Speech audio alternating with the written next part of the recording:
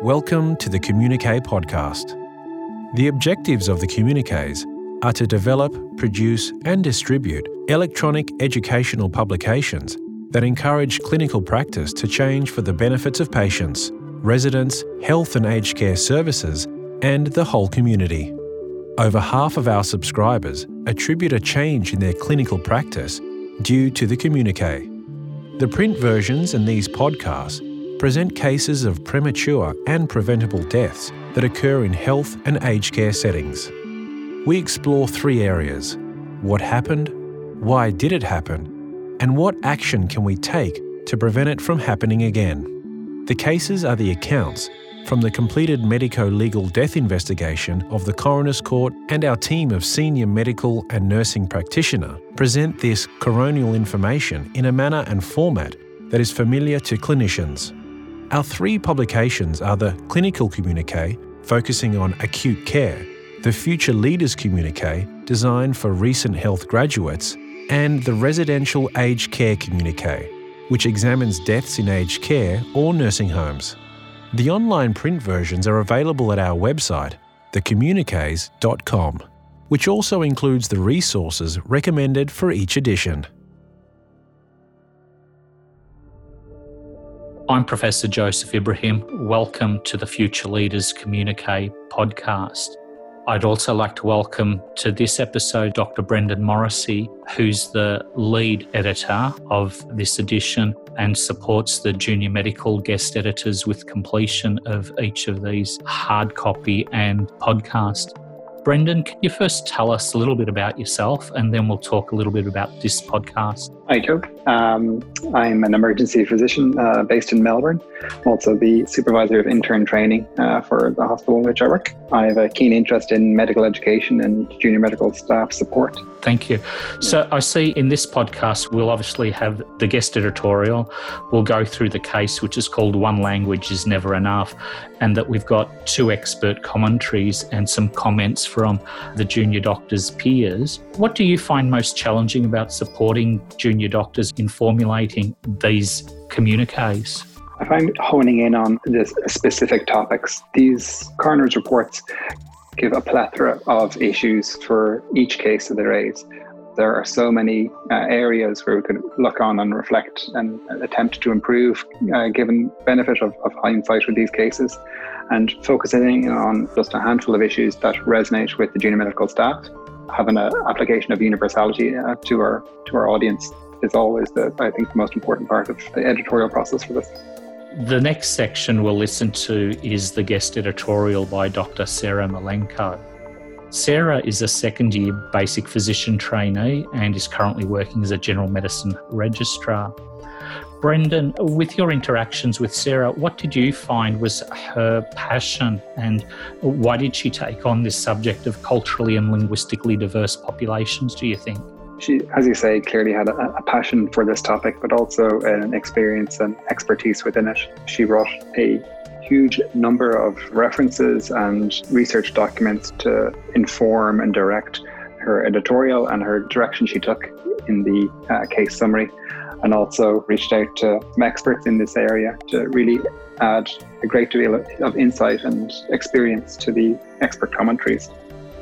Let's now listen to the guest editorial, and one of the things to focus on is Sarah's provided a list with ideas about how to improve culturally and linguistically diverse care at an organisational level. First up is the guest editorial from Dr. Sarah Malenko. Welcome to this podcast based on the July 2020 edition of the Future Leaders Communiqué. The focus of this edition is how healthcare professionals can provide better care for individuals of culturally and linguistically diverse backgrounds. The case presented in this edition of Mr. A.D., a 71-year-old man who did not speak English, is a sobering example of patient harm due to communication failures. Mr. A.D. underwent a hemicolectomy of which neither he nor his family fully understood the risks and benefits. He died as a result of an anastomotic leak. The hemicolectomy was, in retrospect, deemed unnecessary. There are 2 expert commentaries in this edition. Dr. Chris Lemo is a consultant physician practicing in the areas of general internal medicine and infectious diseases. He has a specific interest in cross-cultural health research and marginalized populations such as culturally and linguistically diverse communities. The second commentary is co-authored by Associate Professor Robin Woodward-Cron and Professor David Story. Associate Professor Robin Woodward-Cron is an academic who has extensively researched patient education, health literacy, interactions of culturally diverse populations within the healthcare system, and healthcare communication. Professor David Story is an anaesthetist and researcher who has published extensively on the perioperative care of high-risk patients. Australia has a diverse and multicultural population. Over 1/3 of Australians were born overseas, and more than 27% speak a language other than English at home. The term culturally and linguistically diverse has replaced non-English speaking background, as it encompasses cultural as well as linguistic differences. Culturally and linguistically diverse describes individuals who have diverse languages, ethnic backgrounds, nationalities, religions, health beliefs, social structures, and customs. Individuals of culturally and linguistically diverse backgrounds experience poorer health outcomes as a result of the many barriers they face. Barriers may exist in their health and illness belief systems, English proficiency, health literacy, services available, knowledge of services available, cultural safety within services, fear of authorities, as well as practical barriers and fear of how they will be perceived by their community. Due to the diversity of barriers, solutions ideally should be developed after consultation with the respective culturally and linguistically diverse community and extensive research of the community's needs. At an organisational level, there are a number of possible strategies which could improve the healthcare experience for individuals from culturally and linguistically diverse backgrounds. Consider these ideas. 1. Equal employment opportunities, particularly of local, culturally, and linguistically diverse individuals who understand the needs of their communities.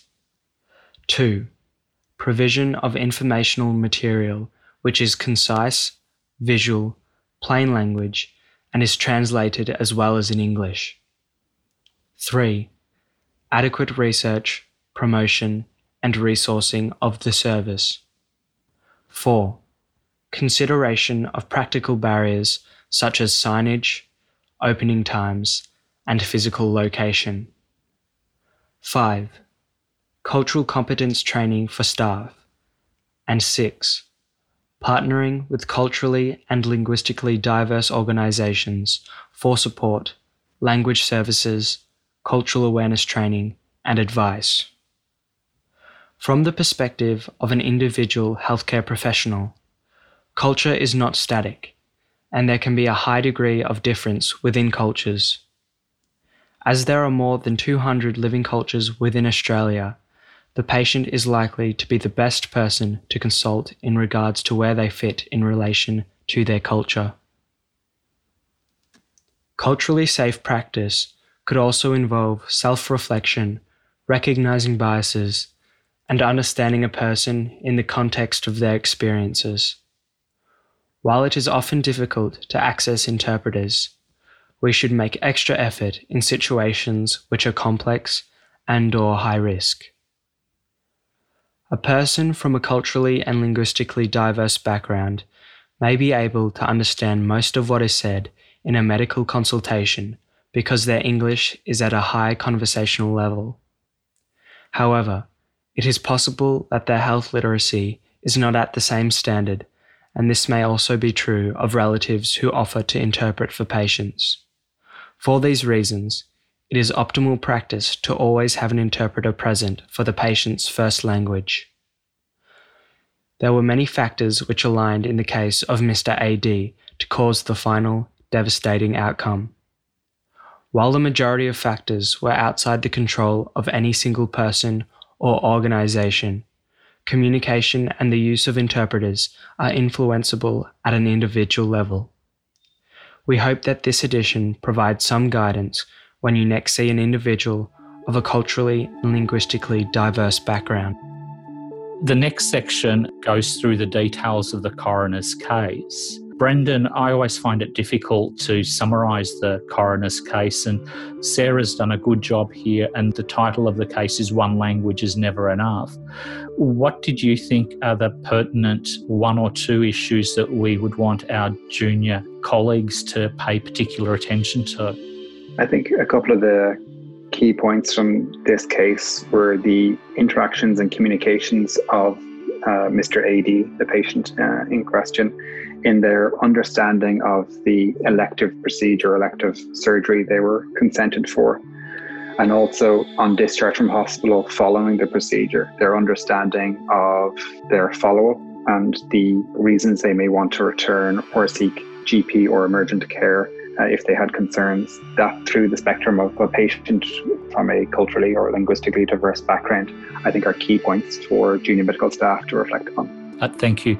Let's now listen to the case titled One Language is Never Enough. The case title is One Language is Never Enough. Case number D0055/2017 NT. Case précis author is Dr. Sarah Milenko. Clinical summary. Mr. AD was a 71-year-old man born in Indonesia who immigrated to Darwin when he was 26 years old. His past medical history included hypertension, type 2 diabetes mellitus, and chronic obstructive pulmonary disease. Mr. AD was referred to a tertiary public metropolitan hospital by his general practitioner for further management of a positive, routine fecal occult blood test. Mr. AD had 2 colonoscopies which showed there might be an ileocecal valve mass. Biopsies of the mass during colonoscopy on 2 separate occasions 4 months apart were benign. He also had a CT scan which did not show a cecal mass. A few months later, Mr. AD and his wife attended an outpatient appointment with a senior surgical registrar. Mr. AD and his wife could understand and speak basic English, but it was not their first language and there was no interpreter present. Mr. AD was given 3 options for management of the ileocecal valve mass. 1. Monitoring with colonoscopies. 2.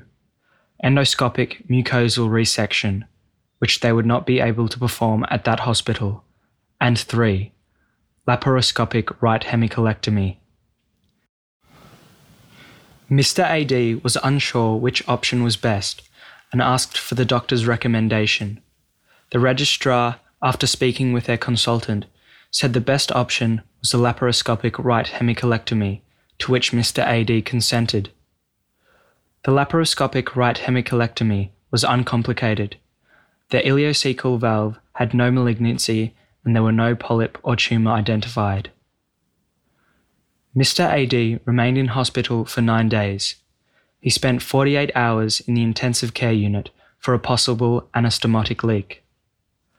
After transfer back to the ward, the surgical team's plans were for Mr. AD to sit out of bed and mobilise. The nursing staff attempted to mobilise Mr. AD to the toilet, although his family thought he was still too weak, and he had an episode of fecal incontinence. Mr. AD's family became angry at the embarrassment and perceived a lack of dignity. At discharge, neither Mr. AD nor his family were given information about possible further complications. Mr. AD's family were unhappy about the lack of information, so they contacted the outpatient clinic, who then contacted a community care nurse who reviewed Mr. AD at home 2 days after discharge. The wound was weeping, but there were no other concerns. The following day, Mr. AD developed significant abdominal pain, which progressively worsened over the next 4 days. A planned review at home by the community care nurse took place on the 4th day. The nurse noted Mr. AD's wound was gaping and exuding pus, and so called the ambulance. On readmission to hospital, Mr. AD was septic and peritonitic. He underwent an emergency laparotomy, which found an anastomotic leak and feculent peritonitis. Following the laparotomy, he was transferred to intensive care unit, where he continued to deteriorate, developing multi-organ failure secondary to sepsis. A second laparotomy was performed, which excluded ischemic bowel. 5 days after his readmission to hospital, Mr. AD was on maximal supportive therapy, but his blood pressure continued to fall, and his lactate continued to rise. With the agreement of Mr. AD's family, organ support was withdrawn, and Mr. AD died. Pathology. The cause of death was concluded to be multi-organ failure due to septic shock that was secondary to fecal peritonitis due to an anastomotic leak. Investigation. The death was reported to the coroner by the hospital. This case proceeded to inquest. As the coroner was concerned, the hospital did not perform a review of its processes despite evident concerns surrounding Mr. AD's death. The coroner raised the following 4 issues. 1. Whether the surgery should have been conducted. The coroner obtained 2 expert reports regarding the appropriateness of the surgery. The first expert, a professor of hepatopancreaticobiliary surgery and consultant surgeon, stated that proceeding to surgery was reasonable. He stated the patient had a suspicious lesion as demonstrated by the positive IFOBT and 2 colonoscopies, so proceeding with surgery seemed reasonable as endoscopic intervention would not have given further information nor treated the lesion. The second expert, a consultant colorectal surgeon, stated there was insufficient evidence to proceed with surgery given the pictures taken at colonoscopy did not indicate a tumour or polyp, and multiple biopsies and a CT scan were normal. He stated the IFOBT's high false positive rates of at least 50% means it does not directly correlate with suspicious colon pathology. He noted, on second colonoscopy, the macroscopic appearance was likened to a serrated adenoma. However, this cannot be determined by visual inspection. He also expected some evidence of the lesion on CT, or evidence of progression at colonoscopy, if a neoplasm had been present for 6 months. He felt it was highly likely that surgery would not have been recommended if Mr. AD's pathology was reviewed in a multidisciplinary meeting. He would have managed Mr. AD with colonic surveillance. 2. Whether sufficient understanding of the options was given to Mr. AD such that he could make a reasoned decision and thereby provide informed consent. Neither Mr. AD nor Mr. AD's family understood that he was having a large part of his colon removed. They thought it was a minor surgical procedure. Mr. AD and his wife were not told that a laparoscopic hemicolectomy carried a risk of death more significant than the other options presented. No interpreter was present when the consent form was completed, despite Mr. AD and his wife's limited English proficiency. In addition, on the consent form, none of the boxes to signify patient understanding were ticked. 3. Communication with the family. The coroner stated there was no evidence of any meaningful communication by the surgical team with the family during the first admission. However, communication with the family during the second admission was adequate. 4. Discharge process. The coroner stated that the failure to communicate properly with the family on the day of discharge is likely the most proximate omission having a direct connection with the death of Mr. AD. Mr. AD and his family were likely reluctant to return to hospital. However, they were not explicitly told to return if complications arose, and Mr. AD may have survived if he had returned sooner. In conclusion, the coroner found that Mr. AD died after having unnecessary elective surgery, which likely would not have been recommended if Mr. AD's case had been discussed in a multidisciplinary meeting. Mr. AD was given insufficient information to decide whether to proceed to surgery and relied on the recommendation of the surgeon. Finally, Mr. AD did not return to hospital after developing the anastomotic leak due to the lack of information provided on discharge. Coroner's findings. The coroner made multiple recommendations for the health service, including 1. Ensure an appropriate assessment is undertaken of the needs of patients and their support persons for interpreter services prior to the provision of options for treatment and warnings as to risk of procedures. 2. Ensure the patients are properly informed of the risks of procedures and that documentation relating to those communications and consent is properly completed and regularly audited to ensure compliance. 3. Ensure that appropriate communication is had with patients and supporting family members when discharged. That communication should at a minimum include a written discharge summary. 4. Ensure objective reviews of all deaths arising in the context of elective surgery are undertaken. That such reviews consider and record reasonably appropriate recommendations for ongoing improvement. Author's comments.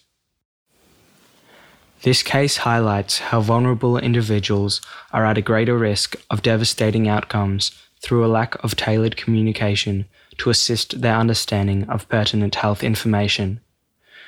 When surgery was offered to Mr. AD, use of an interpreter would have been optimal practice, especially given Mr. AD's limited English proficiency. Another lesson to be taken from this case is the importance of communicating possible features of life-threatening complications which can occur after discharge to the patient and their family. This next segment is one of the expert commentaries by Dr. Chris Lemo titled Lost for Words. Brendan, what were your thoughts around this commentary? And again, what are the highlights that you think that we should pay particular attention to, or what caught you by surprise? I think a quote Dr. Lemo used during this expert commentary from W.H. Auden, "Every dialogue is a feat of translation," is an excellent entry point to this commentary, focusing on the layers of communication required to interact effectively and pass information back and forth from the clinician to the patient so they have a shared understanding and there is a support of their decision making in cases like this. Let's now listen to the commentary Lost for Words by Dr. Chris Lemo. Expert commentary Lost for Words by Dr. Chris Lemo, Senior Staff Specialist at Monash Health, General Medicine at Dandenong Hospital. This case illustrates the tragic consequences of communication failure. Mr. AD died due to delayed diagnosis of a recognised complication following a procedure that may have been unnecessary. His caring family was unable to support him in deciding whether to go ahead with the procedure or returning promptly to the hospital once he became unwell. He and his family were reduced to the position of passive consumers rather than active partners in the care of his health. This made his care unsafe, caused emotional distress to his family, and may make them less ready to trust the health service in the future. What went wrong? Every dialogue is a feat of translation, wrote W.H. Auden. Mr. AD and his wife were not fluent in English and did not have access to an interpreter when discussing options for management of his possible intestinal lesion. Multidisciplinary team meetings highlight how discussions about various risks and benefits of several hypothetical courses of action present great challenges, even when conducted between clinicians sharing common language and technical knowledge. The challenges multiply when additional layers of complexity are present. Differences in education and health literacy, language, or culture. These complexities do not disappear when an interpreter is present. They become more visible, presenting an opportunity to talk through issues, find words, and create a common understanding as a basis for decisions. Australia has never been an Anglophone monoculture. Clinicians must acknowledge the linguistic and cultural diversity of our patients and offer language services support when needed. We must also become competent at adjusting our speech to enable effective communication, especially when patients have limited English fluency. Patients and clinicians alike tend to overestimate patient fluency in English and underestimate the contribution of a trained interpreter to a clinical conversation. Many people have sufficient fluency to get by in daily, transactional English conversations. However, discussion of complex timelines, emotions, and hypothetical scenarios requires much greater fluency, a more extensive vocabulary, and sophisticated understanding of grammar, only achieved with education and relevant practice. Trained interpreters can contribute greatly to the quality of clinical conversations, even between clinicians and patients from non-Anglophone backgrounds who have lived in Australia for many years. Without a trained interpreter, many concerns are simply lost in silence, only to resurface later when things go wrong. Safe communication goes well beyond giving and receiving information about symptoms, investigations, diagnoses, and management. Human health and illness is irreducibly complex. Each patient enters the therapeutic relationship as a unique constellation of physical and psychological attributes, embedded in a network of social relationships in a particular setting. Moreover, each patient typically establishes therapeutic relationships with several health professionals in a team, all of whom are embedded in networks of professional relationships within that team and with others. On the one hand, the clinician must establish a relationship with the patient as a person, working collaboratively with the patient and family to manage the uncertainty emerging from addressing illness in the social context. On the other, the clinician must also manage effective communication with colleagues throughout the patient journey. Given the complexity of the therapeutic encounter, it is difficult to accurately predict progress and anticipate problems for any individual patient. Large-scale research can produce useful information to quantify the probability of complications or success of a surgical procedure, but cannot reliably predict when or if a particular patient will experience a specific complication. Protocols and guidelines help us get it right most of the time, but a good protocol alerts the clinician to the occasion when it is necessary to stop, observe, reflect, and create a solution. High-quality, open, two-way communication is the most effective, versatile, flexible means we possess to create dynamic solutions to complex challenges. Every medication has its potential toxicities. Every procedure has its potential complications. As clinicians, we try to minimize these risks through training, teamwork, and following established evidence-based procedures. We expect to be supported by our workplaces to have access to material resources, guidelines, and other information that will help us practice consistently and safely. However, just as medications are only effective when actually taken, guidelines, protocols, and forms are only useful when actually used. We must prepare ourselves with sufficient training and knowledge of available resources, but more importantly, the moral perspective and self-discipline to approach each clinical interaction with respect, sensitivity, and a sense of accountability toward the patient and family. We must also remember the importance of self-care. Tired, emotionally burnt-out clinicians find it hard to be reflective and creative. There never seems to be enough time, and there are always too many patients. It is easy to become desensitized, rushed, and superficial. It is hard to find time to reflect and engage with the complexities of individual patients. It sometimes seems much easier to follow a routine, do a perfunctory job, and get most of it right most of the time. But there is no such thing as a routine case if you are the case in question. Moving on now, Brendan, we come to the second expert commentary. This one's titled Intercultural Communication and Safe, Effective Healthcare for All.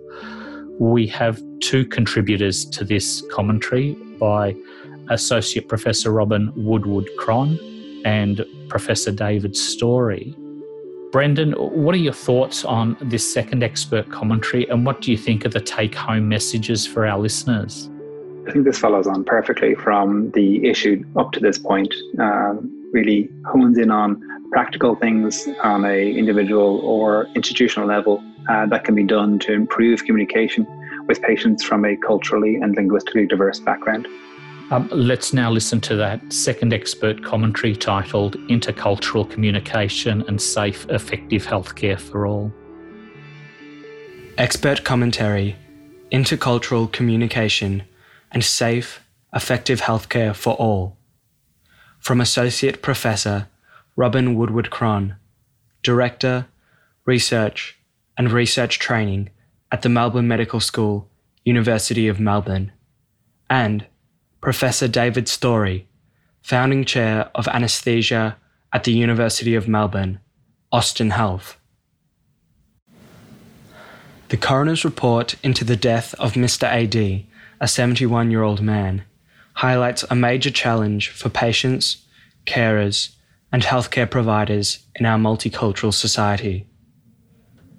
The coroner found a potential barrier affecting Mr. AD's level of understanding about his surgery was that he and his wife only had a limited understanding of English. This language barrier between the patient and the healthcare team and the subsequent limited understanding between them may have adversely affected communication and decision-making, possibly contributing to Mr. AD's death following surgery. There was insufficient information provided to Mr. AD about the risks associated with surgery. No interpreter was made available to assist with the discussion of risk, and at discharge, the patient and family received little to no information about post-operative care and what to expect. Further, there may have been cultural factors at play that hindered more open communication between the patient and family and the healthcare team.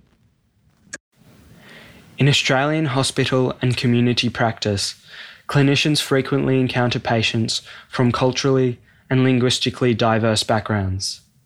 In some instances, low English language proficiency can be the most salient barrier, but differing cultural values, beliefs, and practices, as well as health beliefs and low health literacy, may also contribute to misunderstandings and miscommunication. The term intercultural communication acknowledges that both language proficiency as well as cultural factors can negatively impact interactions when there are speakers from culturally and linguistically diverse backgrounds. The consequences for this lack of alignment, or when support to facilitate communication is lacking, can be catastrophic for the patient and family, as well as impact the treating team professionally and emotionally. Communication as a barrier for culturally and linguistically diverse patients was recently recognised by the Victorian Consultative Council on Anaesthesia, Mortality and Morbidity, or VCCAMM. The Council recommended that Safer Care Victoria explore existing and new opportunities with health services to develop practical point-of-care tools to facilitate greater communication between patients from culturally and linguistically diverse backgrounds and their healthcare providers. VCCAMM emphasised the need to develop appropriate materials, written and/or electronic, for culturally and linguistically diverse patients, both before and after surgery. In related work, we have a research program exploring communication tools to overcome language and culture as a barrier to culturally and linguistically diverse patients participating in clinical trials. At Western Health Victoria, innovative work using iPads and translations of commonly occurring phrases in the allied health and nursing setting show promise in facilitating more effective communication between patients and the healthcare team when interpreters are not available. Such tools could also be adapted for discharge discussions. In an ideal world, clinicians caring for culturally and linguistically diverse patients would always be able to collaborate with highly skilled professional interpreters who have insight into both Australian clinical care and the language and culture of patients from different culturally and linguistically diverse groups. Those who have worked with professional interpreters will realise that this collaboration is a direct conversation with the patient and often their families, facilitated but not filtered by interpreter colleagues. However, clinicians must allow for the added time taken to work with interpreters. Unfortunately, this ideal practice situation is often not possible, particularly so for emergency care. So, what are the options? The first is using telephone interpreters, but many clinicians and patients find this unsatisfactory due to the lack of face-to-face interaction. Another option is electronic translating approaches such as Google Translator. However, caution is needed as research suggests that it is unwise to attempt to use this kind of technology to translate complex ideas. Another option is to seek hospital staff, ideally clinical staff, from the same culturally and linguistically diverse group as the patient. In many clinical situations for older, culturally and linguistically diverse people, family act as interpreters. Family having an added role in the conversation as interpreter has advantages and disadvantages. The major advantage is that the family know what was said. The disadvantages include the likely difficulty of accurately interpreting technical or complex issues, the family interpreter filtering the discussion, and considerable ethical concerns about patient autonomy and privacy. To facilitate communication across an episode of care, such as the surgical patient's journey from pre-operative assessment to post-operative return home, one approach used in many intensive care units is to have a family spokesperson.